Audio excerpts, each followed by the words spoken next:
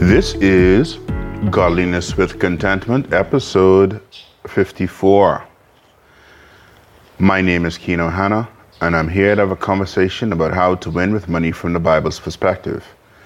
I believe that it is possible for people of faith to reach financial independence. You can expect one episode from me per week. During that time, I want to help myself and you to see what the Bible has to say about handling money or wealth. We are currently on a journey through the Bible, looking at wealthy people in the Bible who are people of God. Today, in this episode, is actually the last installment in this series. And today we look at a man in the Bible called Philemon. But as a quick recap, in terms of some of the people that we've looked at men and women. We looked at Abraham and Isaac and Jacob, Joseph.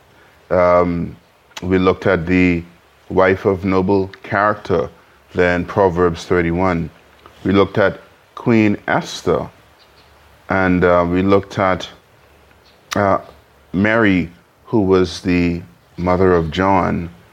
We looked at most recently Lydia. In terms of women, we looked at Hezekiah, at Solomon, at David, at Levi in the New Testament, Zacchaeus, Joseph of Arimathea. So these are just some examples of men and women in the Bible that we looked at. You can look at some of my previous episodes of podcasts to see and to listen really about these men and women and their interaction with money. But like I said, today we're going to look at our last Bible character as it relates to money in this particular series, and Philemon. So Philemon was a Christian, he was wealthy, and we learned that he was a slave owner, which is extremely interesting. The Apostle Paul writes a letter to Philemon, and he also addresses, he mentions Philemon's, who we believe to be Philemon's wife and son, and also the church that met at his house. So this was a personal letter.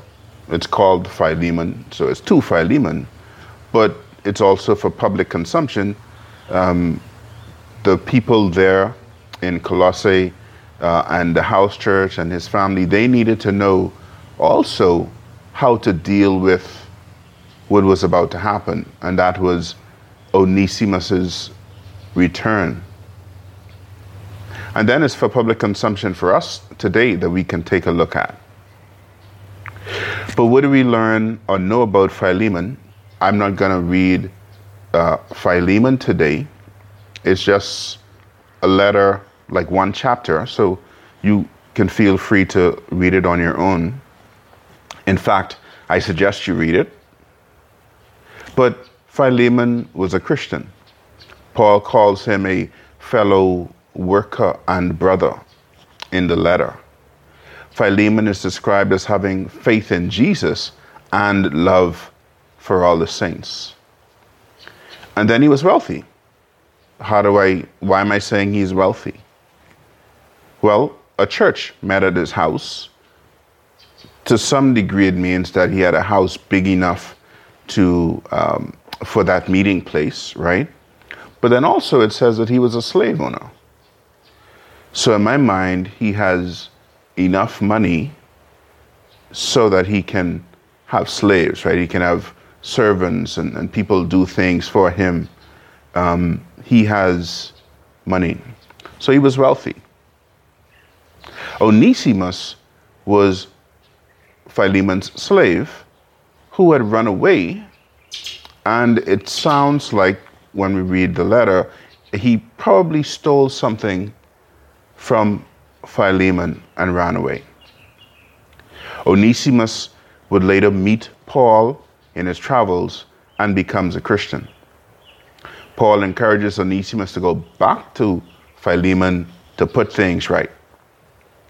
In the letter, Paul does not leverage any kind of apostolic authority, but appeals to Philemon on the basis of love.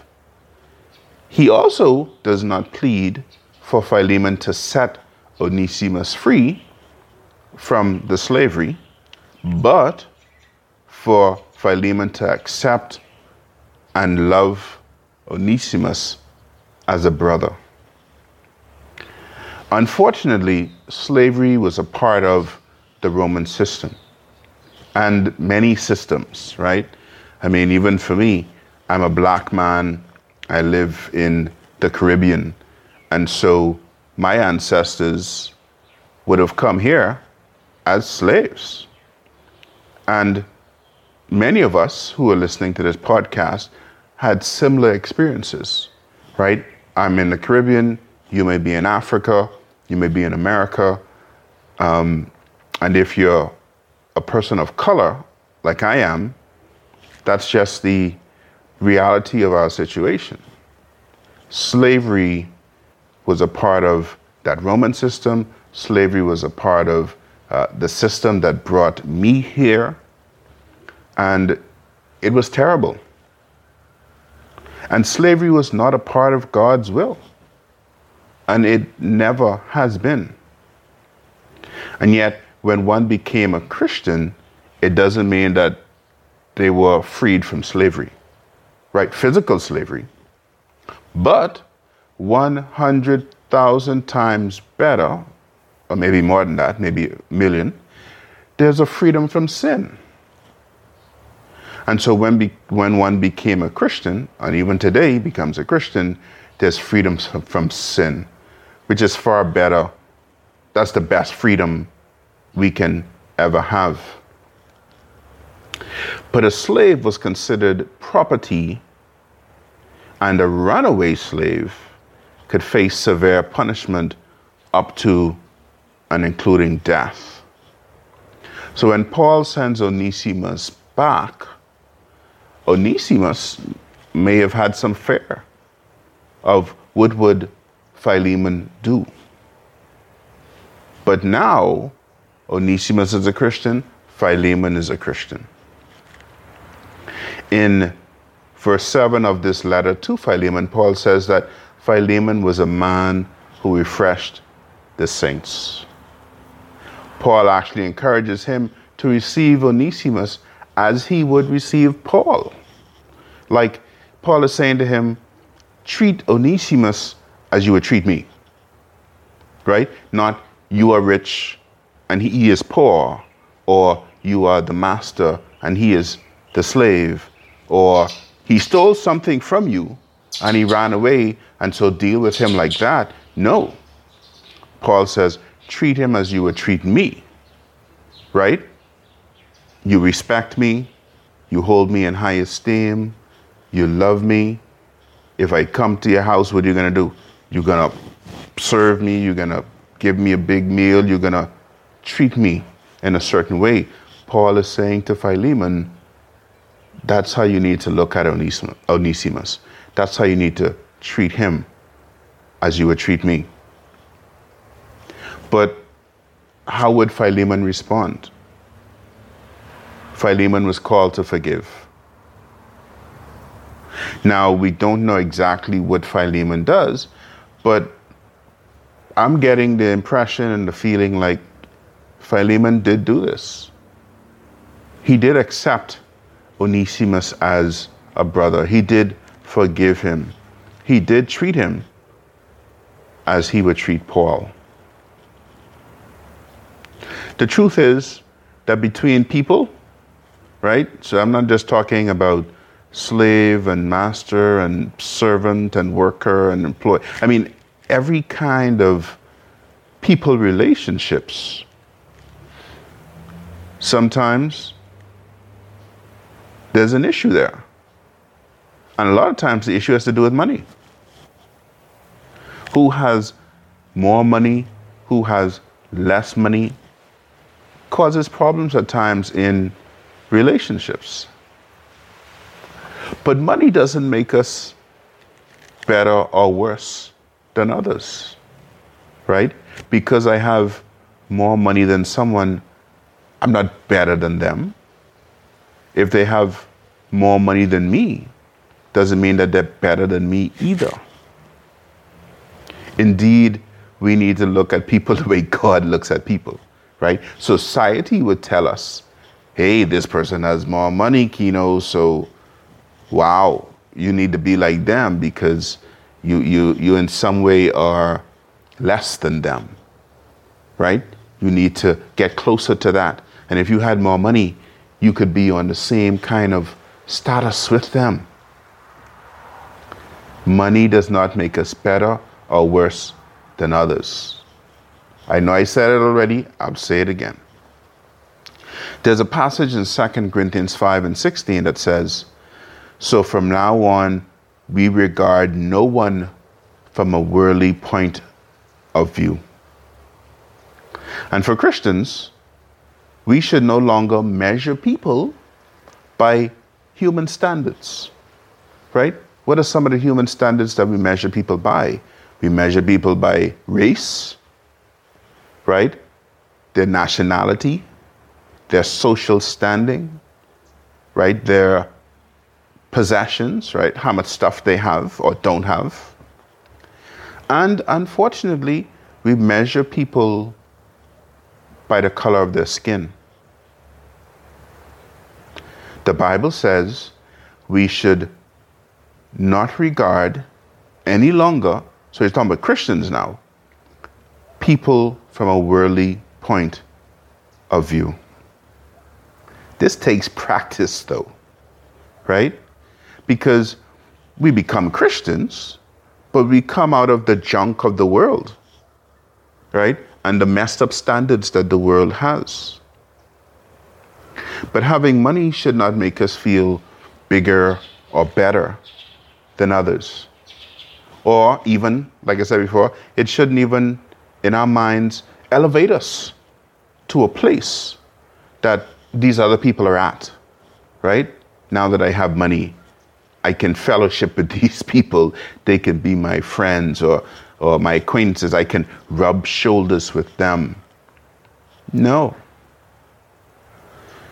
Money doesn't make you bigger or smaller than someone. And so we need to see people not through money-colored glasses. We shouldn't be looking at ourselves through money-colored glasses either. But I ask, how do you see people? How do you even see yourself?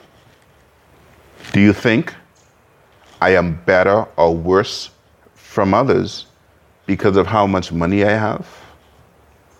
Do you think they have money and I wonder how much I could get from them? Right? So even are we looking at people as how much can I get from them? Are we looking at people through money-colored glasses? Right? Like, ching, ching, ooh, they have money, so I got to get close to them. No. Satan and man have messed up this world and corrupted the way we look at each other. We should look at each other and learn how to do this the way God looks at us, right? For example, God has a desire for all men to be saved. That's men and women who are rich or poor, men and women who are slaves and masters, men and women who are white, black, brown, red, whatever color they are. God sees us not by the color of our skin, right? Or our possessions, but the Bible tells us that he looks at the heart.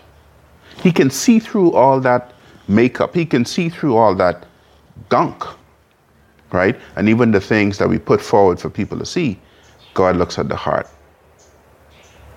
The love of money has corrupted the world and unfortunately has affected how we see people.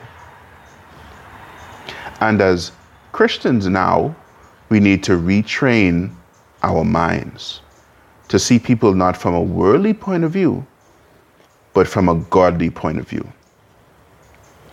But I ask you, what consumes your mind today? Is it money or is it love? I've said this many episodes already. Money is just a tool. It has no power. Men use it for good. Men use it for bad. But it really is about who they are on the inside. That's how they use money, based on what's on the inside of their hearts. That's what God's more concerned about, the inside of our hearts. We need to be concerned about who people are on the inside, not who they are on the outside, not what they look like, not what they have or what they don't have. Love is more powerful than money every day of the week. We need to look at people from God's perspective, His love for them.